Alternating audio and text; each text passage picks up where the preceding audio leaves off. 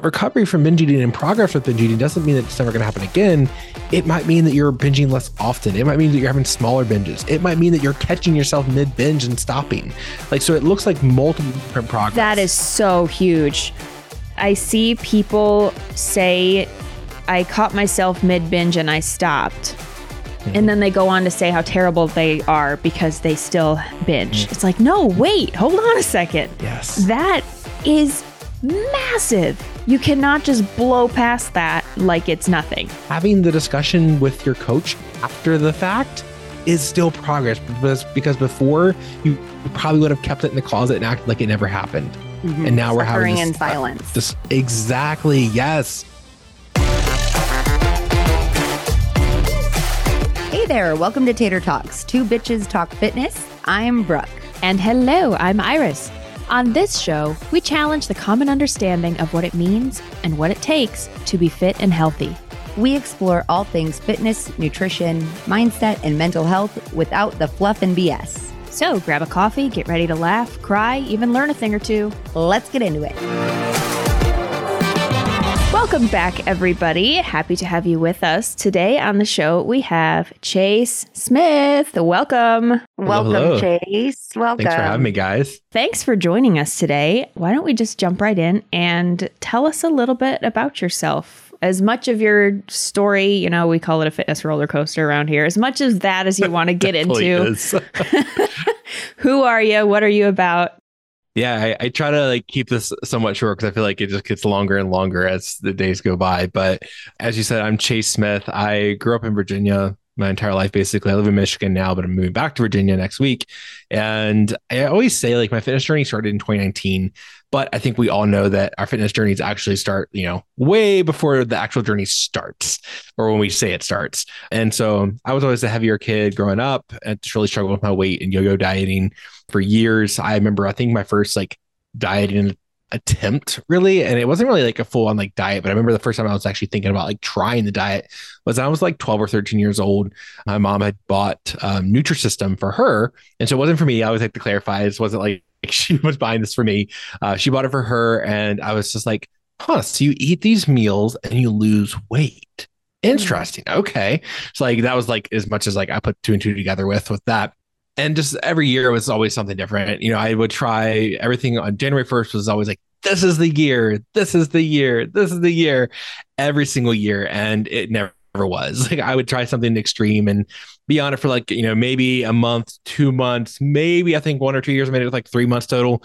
I'd lose 20, 30, 40 pounds, maybe most. And absolutely miserable doing whatever I was doing, whatever the diet was at the time, keto, Atkins, intermittent fasting, Weight Watchers, just trying to lose weight just through exercise without nutrition control, all the things. And every year I would just gain the weight right back and then gain a lot more. Then finally in 2019, a friend and coworker at the time challenged me to a weight loss challenge. She was like, I know you want to lose weight. I want to lose weight. How about we hold each other accountable and make a challenge out of this? And I was like, okay, sure. Whatever. I actually started with intermittent fasting just because that was the hot topic at the time. And I was like, all right, we'll see what happens. A couple months in, I realized all right, intermittent fasting isn't necessary. I actually started to learn more about more about nutrition, which I always jokingly say it's funny that now I learn about nutrition, because even though I took a nutrition course in college as part of prerequisite to a nursing program, and still then I hated nutrition during that time, which is funny now that I'm a nutrition coach. But at that time, I could care less about it. So anyways, stopped the fasting, learned more about nutrition, calorie deficit, it's all that's required for weight loss, and started working, or actually met a coach in April and did not hire him until August that year, but he continued to help me throughout the summer. I was in his Facebook group and he just continued to pour into me, help me as much as he could. And then eventually I did end up hiring him. By the end of the year, I'd lost over 100 pounds, was feeling just phenomenal. It was all right, this is actually working this time. I'm making this sustainable. And I'm enjoying it. I actually want to keep going with this rather than just looking for the first excuse to give it all up. That's a nice shift, isn't it? Oh man. And that's the thing, that's why all the other fad diets had never worked, because it's the first time I slipped, it was just oh, this is the excuse I now have. It didn't work for me. And so I could just get off of it. And so now I didn't have that excuse, which is good. So fast forward, 2020, I started working night shift again in the ER. And then we all know the pandemic happened. So I was working in the middle of the pandemic in the ER, dealing with all that. 2021, I started travel nursing for a while, traveled to 3 different states and was loving that. But actually during that year, though, I actually relapsed with binge eating during that time. Had a history of binge eating. So I actually relapsed with that and really struggled a lot with that. So I had to work through a lot of that stuff. But I also started to fall in love with strength training during that time, hired a personal trainer online, Jordan Lips, and really loved working with him for a while. I knew you guys knew him. So yeah, worked with him for a while and he took over my nutrition as well. Fast forward to last July or so, I got into powerlifting and I hired my powerlifting coach and I've competed once just a couple months ago. Probably going to compete again later this year. Fun. Yeah. Super exciting. Yeah.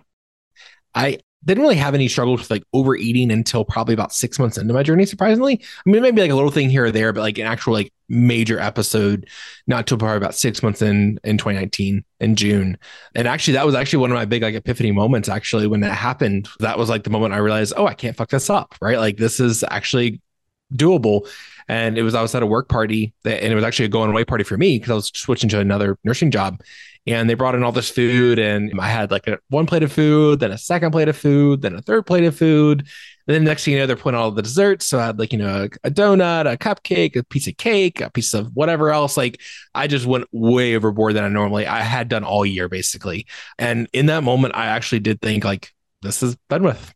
And I thought I'd screwed it all up.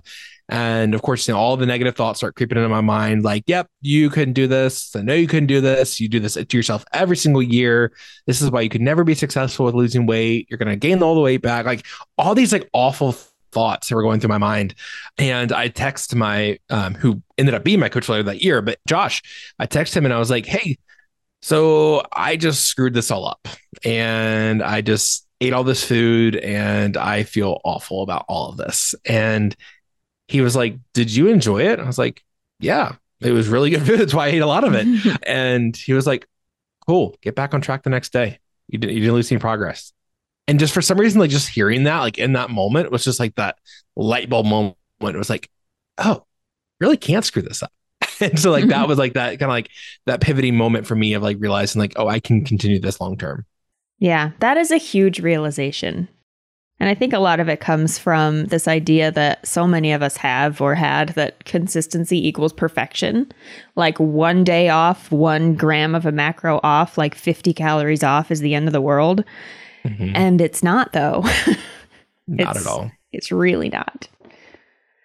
So I would love to talk about the difference between binging a binge episode and overeating, because there's a big difference. And I see a lot where people slap the label of binge on themselves and on just a moment where, okay, you went out to eat and ate more than you thought you would.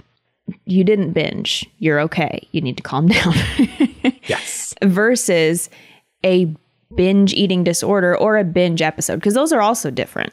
So yes. Talk to us a little bit about those 3 things and the differences there.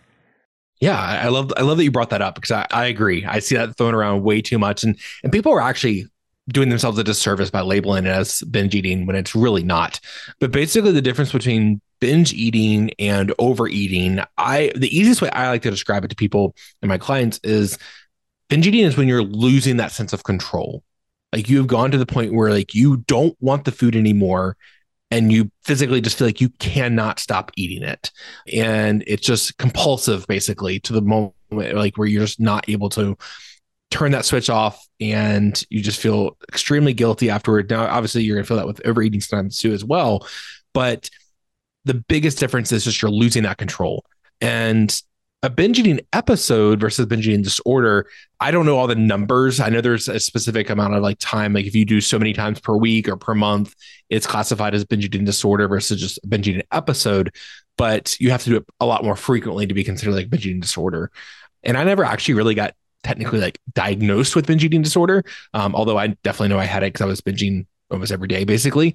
And actually that's something that, I went and started counseling again this year. That was, or late last year. And that's when it was actually like diagnosed, like, and actually like something like, yeah, like that actually was what you were going through during that time. But it is something that is professionally diagnosed. And I think when it comes down to realizing like what's currently going on is like, and the way I like to describe it, and you already kind of like talked about this as well, was like binge eating is like going to the store and grabbing like 10 bags of chips and cartons of ice cream and candy bars and like coming home and just eating nonstop and even like feeling maybe uncomfortable and not wanting to continue, but you're still going to anyways. That might be looking more into like a binge eating issue. When we're looking at overeating, that is your boss was a jerk to you and you get home and you're frustrated. You want to yell and scream and you're like, nope, I'm just going to eat this whole pint of ice cream in my freezer. Okay, that was not a binge eating episode. That is, you're just choosing to overeat. Like that was a choice. And again, is a little bit of a gray area in between there. And I feel like you can definitely overeat and that turn into binge eating as well. But the reason that I wanted to point out why this can be harmful for a lot of people that are struggling with binge eating or just overeating in general is one main reason a lot of people struggle with binge eating is through identity. And when we are identifying things as I'm binging or I'm a binge eater, then we are constantly putting that label on ourselves. And that's who we're going to continue to show up as. And so it's really important to differentiate that and realize you are not a binge eater, you binge eat, or maybe you overeat. So be very careful with your words because our words are a lot more powerful than I think a lot of people give credit to. And if we want to go down the rabbit hole of like more into like the binge eating and the reasons, we definitely can, but that is definitely one of the biggest reasons is who you're identifying as. Yeah, I love that you said that. I love that you said that because I mean, people do that with a lot of things, you know, like an identity. I just can't be consistent. I just do this. It's just the way I am, which kills any kind of progress because you've automatically like, okay, well, if this is what you are, then you're never going to be able to change is exactly the mentality that you're adopting when you do that. You know, I've messed up this day. I'm a failure. Okay, Yes. great. You're a failure now. So now nothing's ever going to change because a failure never changes. Exactly. And really watching that language and those ideas about ourselves are huge. It's so huge. One of my first rules with working with clients is like, we don't use self-deprecating behavior or identifying language where you are deprecating yourself in some way. And so I really nip it in the bud, but like I do get a lot of people that are like, yeah, I feel really bad because I binged last night. When usually what people think of as binging is really what they have learned through like things through the media. That term is thrown around very, very loosely, I feel. And so I've had clients where they say, well, I'm a binge eater. And I'm like, I don't see it that way. And I've explained like, did you binge or were you emotional and you decided to use food as a coping mechanism? And that's kind of how I will redirect and people go, oh, or I'll be like, oh, you overate. Like I'll be very casual about it. Oh, you know, that sounds more like, you know, you overate versus binge. And I have had clients that have genuinely binged before.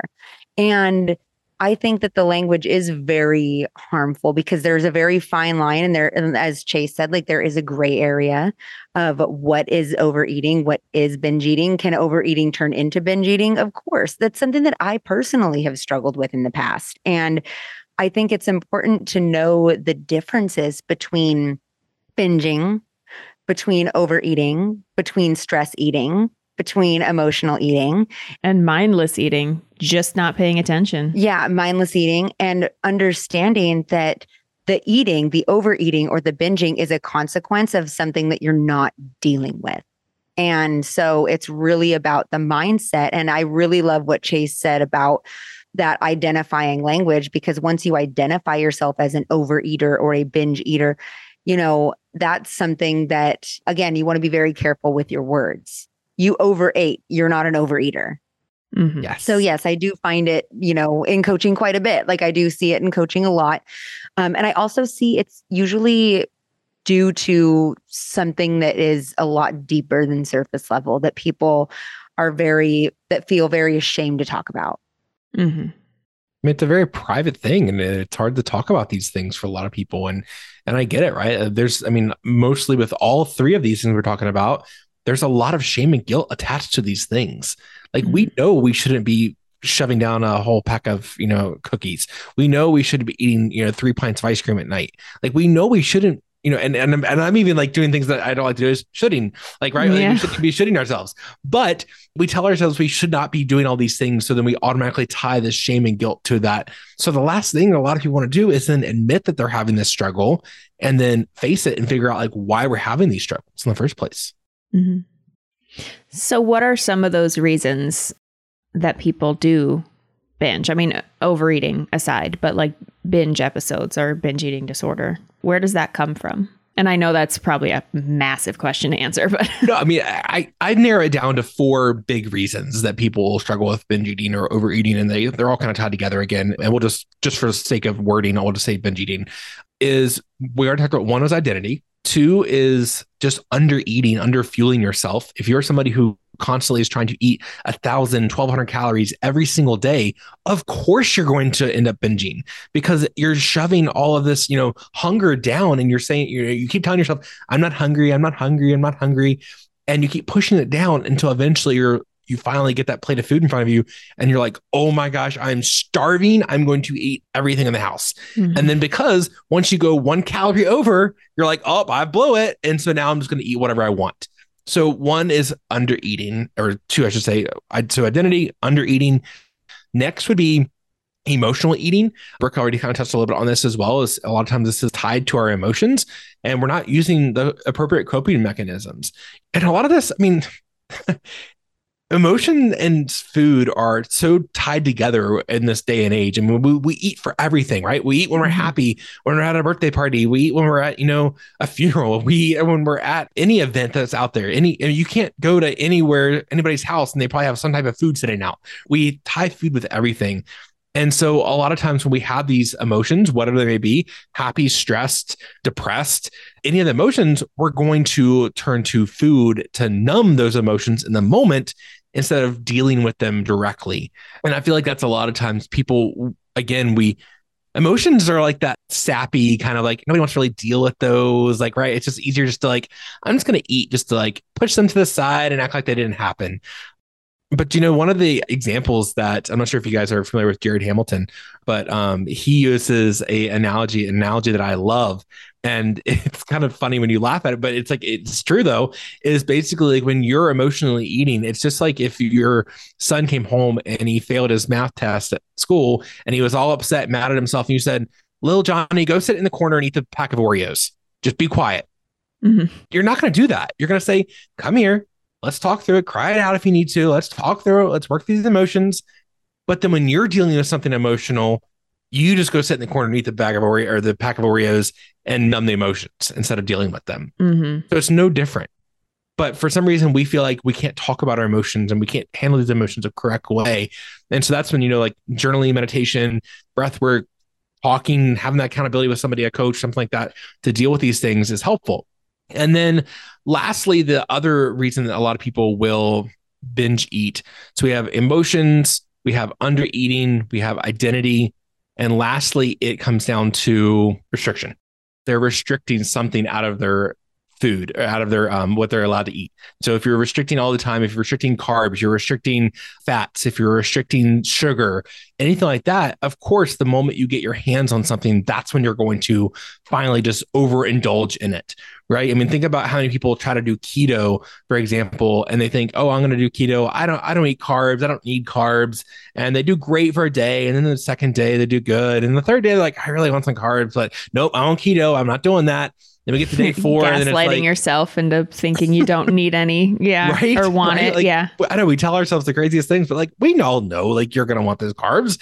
And so the moment you say, all right, I'm gonna have half a bagel, oh, then that shame and guilt creeps in. Well, I'm gonna have the whole bagel, and then now I blew it all in the water. I knew I couldn't do keto. So then we eat, back to the 3 cartons of ice cream again. So like we end up just going way overboard. And that's when these episodes are happening, if we're overly restricting ourselves. And that also kind of leads back into like trying to rely on willpower. I always use the, explanation of like, willpower is not unlimited. I compare it to like a battery basically. And we use willpower all throughout our entire day. And it doesn't always have to be around food. I mean, it could be you're using willpower not to get road rage on the way to work. You might be using willpower not to cuss out your boss when they're mad, when they make you mad during the day. And so you're using willpower all throughout the day. Maybe you're using willpower when your kids are frustrating you in the evenings to like not, scream at them. So like you're using this willpower all throughout the day. And so let's say your willpower battery is down to like 5% at the end of the day, and you walk past that pan of brownies and you're like, oh, I really want those. No, I'm on a diet. I can't have those. So you walk past them. Well, then later that night, you walk past them again. You're like, oh, I really want a brownie. I could just have one. No, I'm on a diet. I'm not going to have them. So now your willpower is down to like 0. So it's, 11 p.m. You're getting ready for bed and you walk past them one more time and you're just like, fuck it. I don't care. I'm going for the brownies. And so then you go in, you dive in head first and eat the whole pan of brownies when you could have just had one in the first place. So again, don't restrict yourself, because then you're going to really use up that willpower battery real quick, and it's going to be a lot harder to control that later on. Mm-hmm. The one that I see most often, the two that I see, are underfueling and restriction. Mm-hmm. Whereas exactly the example that you just gave, where first of all, it's just there. So you have to look at it and decide every time, instead of like bagging it up and putting it in the cupboard. And then you forget about it. Yeah. Or you're just not eating enough, which is one of my hills that I'll die on, is that people need to eat bigger meals, more food in general, but bigger meals. Stop snacking yourself away all day long and expecting to feel satisfied and full. And actually, to add on to that, this is something that actually Jordan Lips got me through when I was struggling with some binge eating. That's one recommendation that was like life-changing for me, was I stopped snacking as much. Went pretty much like no snacking at all. This is when I was working as a nurse still. And I was really struggling with like during the days that when I was at work, half the time we didn't get a break. I was working on busy ER, short staffed, like I wasn't getting a lunch break. And so 7 a to 7 p, you were working the entire time. And so a lot of times I would bring a snack, just a bag full of snacks with me, basically, just kind of snack on throughout the day. And I never was getting satisfied. I was never feeling full. I was constantly like, I would get a little bit of that hunger. So I'd reach for like one of the 80-calorie yogurt cups, right? And you eat that. And then it's just like, okay, on the next thing, keep working. But I never actually got satisfied. And that's when we figured out, I was like, all right, can you help me, come up with like a good recipe for a good smoothie. That way it could last me. I could drink it while I was working, but I could drink it in one sitting basically and get through that. And then like a quick sandwich or something, just something that way I could have some sort of a meal. So I could have 3 big meals throughout the day rather than just snacking, because then that's when I would always usually end up every evening. I was getting off work and then binging. Mm-hmm. And so that was definitely one thing that helps. I'm glad you brought that up. Yeah. And a lot of people operate like, well, what if, they plan all their meals and they're like, well, what if I get hungry? And I think there's a few things to that. It's like, well, number one, hunger is not a bad thing. We will be hungry sometimes. It's just, I was in a surplus most of last year and I still got hungry sometimes. It's just, a thing. But also like, okay, then eat something. Exactly. It's not a bad thing. It's what works for you. Like, I'm not a snacker either. I barely snack. Brooke, I think you've mentioned before that you do snack. Mm-hmm. It's individual. It works. And there are ways to set up your environment and set up your food structure in such a way that if you really want a snack, you can have a snack. But don't bank all your calories into those snacks and then be surprised when you're left with like 150 calories at dinner.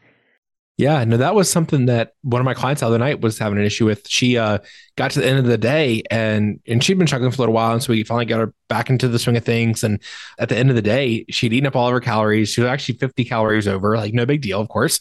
And she messaged me around like, 8 o'clock, 8:30. And she was like, I'm hungry and I'm already over my calories for the day.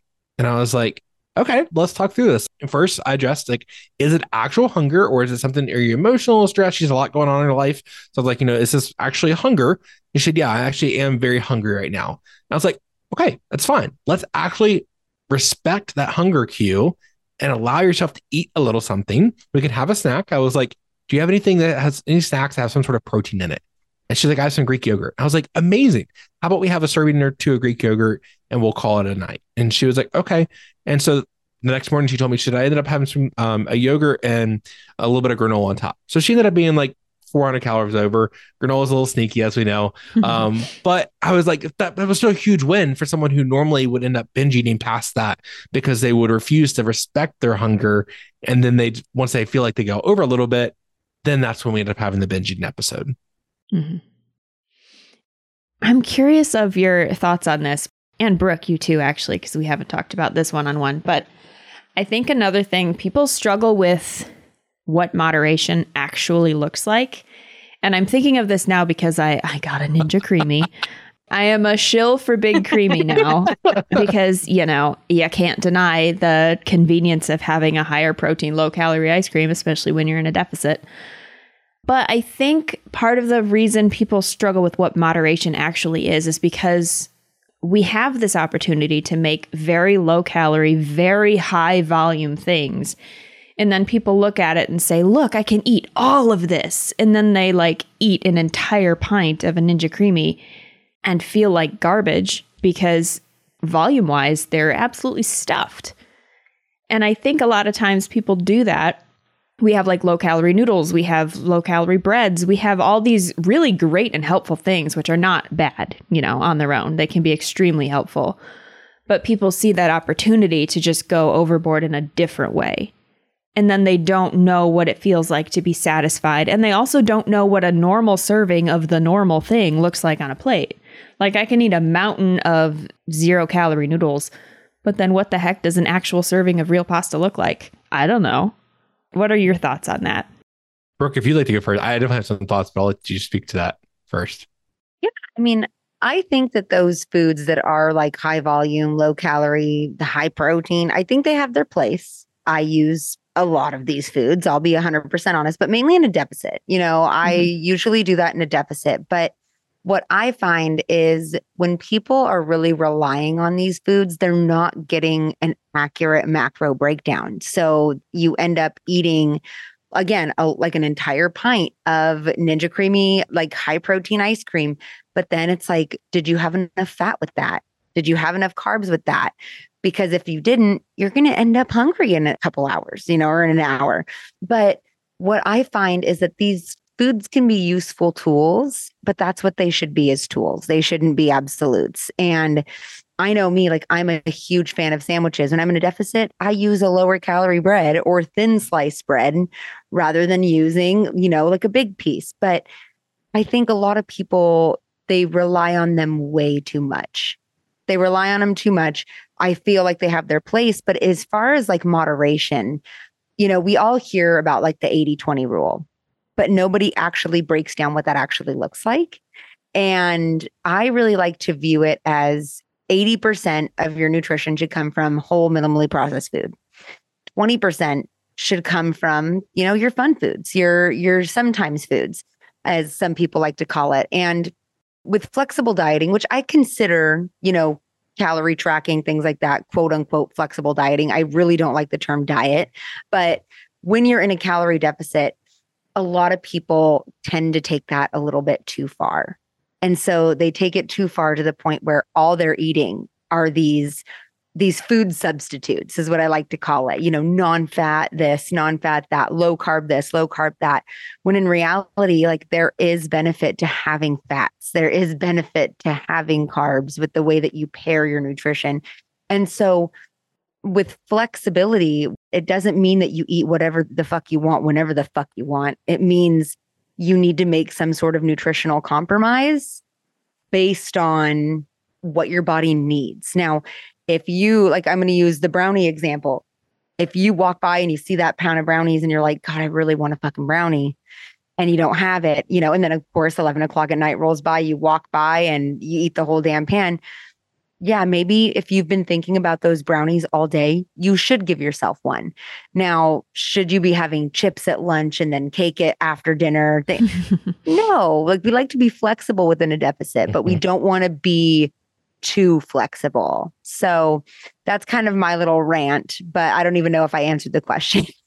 I think you're right on the money, and I agree. They're extremely useful tools. And I'm also a big fan of sandwiches. I love a peanut butter and jelly after a workout. And so now when I'm in a deficit, I'm using a low carb bread that happens to be low calorie. Not that everything low carb is low calorie, but it just happens to work out. But I'm still not going to take that bread and say, okay, I can have like 8 peanut butter and jellies now and then stuff myself and then feel like trash. It's flexibility, but I do think people can take it too far in the wrong direction. So what do you think, Chase? I am unfortunately one of those people. And it's actually very interesting when you brought that up. I was just like, wow, I've never thought of it that way. But you bring up a very good point. I'm glad you did bring it up because I definitely do that, right? Like I'm someone who I like to feel full. Like that's just one thing I've always been the overeater my entire life. So like I like being full. And so once I started to learn more about these tips and tricks and hacks to eat really high volume and low calorie foods, I would fill up my plate and be like, oh my gosh, for like 500 calories, I can eat this whole plate of veggies and chicken breasts and like all these, like, you know, the G Hughes sugar-free barbecue sauce, like this entire plate of food. And I could like feel really full afterwards. And again, it has its time and place when you need that. But I've done that so frequently that then, yes, I agree. Like, it's just like, now it's like, I look at portions a different way, right? Like I look at a portion, even like the healthiest stuff, and using air quotes for people who aren't seeing this, even for the healthy stuff is like vegetables, like a bag of steamer vegetables. I'll eat one whole bag with my meal. And really it's 3.5 to 4 servings sometimes, most of the time. So even things like that, like I'm just so used to eating, you know, as much volume as I can, like, oh, it fits my calories for the day. Like it helps me get to my goal for the day. And I can eat all this food and I can feel full all the time. But it has that double-edged sword like you brought up. And I never really thought of it that way.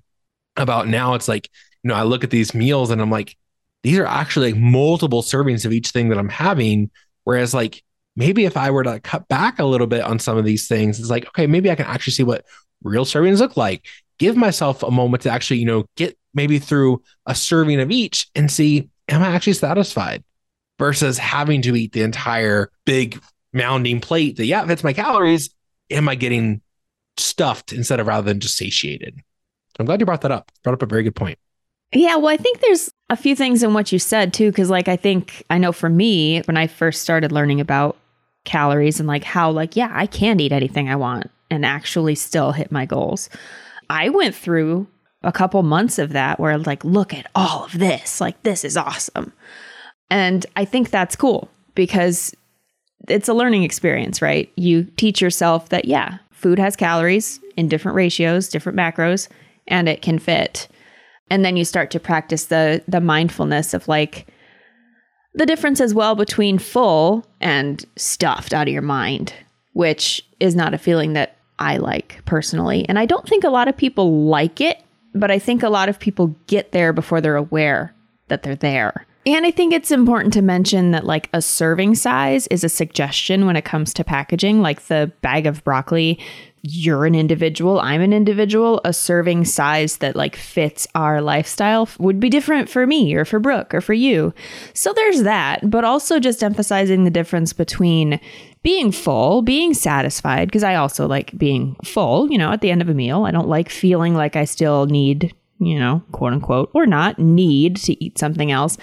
And just being overly stuffed, like super overly stuffed. And there's a balance that you can find that works for you.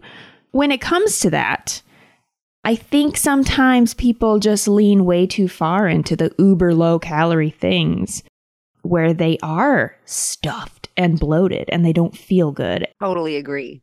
And for example, like the Ninja creamy, low calorie, high protein ice cream, again, not bad. You know, sometimes I think people, they just eat it because they can, and they get to a certain point in the pint or like in the bag of cookies or in the bag of noodles or whatever, where they're just not really enjoying it anymore. You know, they're not really tasting it. They're not actually enjoying it. They're just eating it because it's there and because they can and because it fits, you know, which I don't always think is a bad thing, but something to be mindful of if you're trying to pay attention to how your body feels. And that's, sorry to interrupt. I was just going to say, like, I feel like that's also the speed of eating too. And being someone who worked as a nurse, I'm used to eating very quickly because you don't get a break. So when you have that 5 minutes, you're going to eat that whole entire sandwich or whatever in 5 minutes versus actually taking your time and eating it slowly. So that's been one habit. It's been very hard to change, but go on. That's just one thing I wanted to point out as well with that. Yeah, well, I can relate to that too. I mean, not as a nurse, but like, I think a lot of people like grow up as a kid with like time frames for things. Like you got to be here, you got to leave, got to go to church, got to go to school, and you have to be done and ready before. And I think that's just like a normal thing. Yeah. To exist in life. But I've had to train myself out of that too. Like I don't have to finish all of this in 10 minutes. I can slow down and savor it a little bit. That is a skill to practice, which I think is a very important one to practice. But I forgot what else I was going to say. It'll probably come back. That's okay.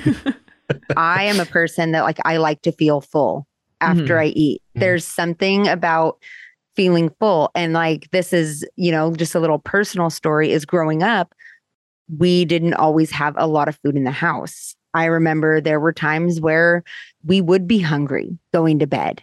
And that's something for me that is a really big, like it's an emotional issue that I've worked through already with a therapist. And it's something where even to this day, when I am done with a meal, I like to feel at least satisfied, or full, where I'm like, oh, okay, yeah, now I can recognize that I can stop eating. But you're definitely not the only one there, because I remember, and sometimes like I've had clients that have dealt with that same issue where, food was scarce growing up, and they, food is one of those things where I've had people, they go to Costco and they buy tons of food that they're never going to eat because at least they have it in the house, So I think it goes a lot deeper than just, because it can be a little bit, I don't really like using the word triggering, but I'm going to use it just for shits and gigs, I guess. But we know what you mean. Yeah. Like, I think for people that have grown up with like food scarcity or food insecurity, I think that it brings up a lot of those emotions for people of not having food in the house. And I really want to like highlight that like restriction is not an option for some people. And I'm not just talking about food restriction. I'm also talking, which I mean, they go hand in hand, but also financial restriction. Like not everybody can afford to buy, a lot of fresh fruits and vegetables. Cause let's be real, like they go bad. Sometimes in order to have like a very, whole minimally processed food diet, I remember when I tried paleo, oh my gosh, the amount of money I had to spend on groceries because I had to eat everything before it went bad. I was going to the grocery store anywhere between 2 to 3 times a week. And I wanted to talk about that just briefly because a lot of the times when people are overeating, they're not overeating bananas. They're not overeating strawberries. Yes. They're not overeating fucking carrots. That's something I think that is really important to talk about is that some people, the only food that they have in their house are foods that taste really good. They're hyper palatable. They're higher in calories. And a lot of times people will buy this food because it's easier financially for them. They're financially restricted, or they do have food, they've been restricted growing up where maybe there wasn't a lot of food around. And so it is okay for those listening. It is okay to know that if you are balling on a budget, you can buy things like frozen vegetables. You can buy things like canned vegetables. Oh, yeah. Canned meats. Like people are like, ugh, but like tuna fish, canned chicken, making chicken salads. There are things that you can do to try to integrate this when you are financially or food restricted. Absolutely. We got a ton of canned veggies in the pantry right now. And it's so easy. It's so easy. And it is relatively cheap. And there is, for all the people fear-mongering and shaming about canned food, go fuck yourself. Sorry, go fuck yourself. I'm just going to say it. It is fine. It is helpful. It is so helpful. It really and is. I think another restriction that we've been taught is emotional restriction. Oh, yeah. Keep it together. Keep yourself together. Don't stay strong. Don't cry. Stay strong. Yeah, you're so mature. You're such a mature kid. It's like, well, yeah, because you get mad at me if I'm not, Yeah. And really unpacking that shit because it plays such a role in everything we do. Oh yeah, that's often, when I have clients that are emotional eaters, they have a really hard time talking about why they decided to overeat. And I don't know if you've dealt with that, but it's like, hey, let's take a few steps back. Let's look at the antecedent to the behavior. Let's look at what happened. Like, what triggered you to feel like you needed to eat this. Like this actually happened very recently with the client. It was daughter's birthday party and they had ice cream cake. And this person decided to have ice cream cake. And that was the trigger, was the ice cream cake. And as soon as I ate that, I felt really, like I needed to eat more. And it came down to, growing up at birthdays, they didn't have cake. And so she felt like there was this need to eat more and more of it, to where at night when everybody went to bed, she ate the rest of the cake. And it was so hard to distinguish that. It was like, well, I don't know. I don't know why I did it. And it's like, well, let's take a few steps back. And honestly, like it's painful for people to reach those depths because you're opening up old wounds. Yeah, it really is. Yeah. Yeah. I mean, I get the same response with a lot of clients, like you just said, like they say, I don't know. Like, I'm like, well, why did this happen? Why do you think you overate? I don't know. And I always tell them, like, it's okay not to know, but I do think it's important that we figure out why, right? Like we do need to kind of take a few steps back and really figure out why. And that might take a little bit of time, might take a little bit, like, like you said, like digging up some of the deep wounds, figuring out like why it is, but like you do know why it happened. It may have happened so quick that you don't even really realize it. But if we go back, most of the time, you'll be able to uncover like why that actually happened. And I'm not saying it's going to be easy and it's going to be, something that, you'll want to do, but we need to start connecting those dots so then we can learn from it in the future. Because I always say we can't go back and change what just happened, but we can learn from it. So when it happens again, because a lot of times when these old behaviors are ingrained, they're going to happen a couple of times before we get used to it. So what can we do next time to prepare for it better? I love that you brought that up, because a lot of times people think like, oh, I unpacked that shit, so I'm never going to emotionally eat again. And when I wish. we're both like, nice? Yeah. Sorry to tell you, but like even as a coach, it still happens from time to time. Mm-hmm. Life transitions, things like that. Like, Chase, I'm going through a move also, or I just recently went through a move as well. If people were to think that I went through a move and all of that without having even one slip up, is funny, because it's like, no, there were nights where I'm like, fuck this. I don't want to cook. I'm going to order pizza. Screw it. I'm not going to deal with that, and the stress of it. And I think it's so important for people to know that just because you find the reason why doesn't mean it's never going to happen again. Like a mindset shift doesn't give you superpowers. Right. And I'm crediting my former client, Shar, for that one, if she's listening, because those are actually her words. And I even have it written. I'm showing Chase and Iris. I even have it written on a sticky note, because she had written it in one of her client check-ins. Like that was her realization. Her aha moment was, just because you have a mindset shift and you realize something about yourself, it doesn't mean you have superpowers and you're never going to experience that again. That's so true. Yeah. I mean, it's just along the same lines. I mean, just to like speak about, at the beginning of this episode, we were talking a little bit about binge eating. And I always tell people, like, when it comes to that stuff, like when you're going through like a binge eating recovery and things like that, like it's not going to mean that you're never going to binge eat again. Like you may work through it. You may figure out exactly why you're binge eating. You may come up with all the solutions of why, to prevent it, but it's probably going to happen again. But recovery from binge eating and progress with binge eating doesn't mean that it's never going to happen again. It might mean that you're binging less often. It might mean that you're having smaller binges. It might mean that you're catching yourself mid binge and stopping. Like, so it looks like multiple different progress. That is so huge. That is huge. I see people say, I caught myself mid binge and I stopped. And then they go on to say how terrible they are because they still binge. It's like, no, wait, hold on a second. Yes. That is massive. You cannot just blow past that like it's nothing. It's huge. Exactly. And or just smaller amounts. And binge eating doesn't always mean volume. You can have a small binge versus the big binge, but like at the end of the day, if you're having smaller binges, like you're still making progress.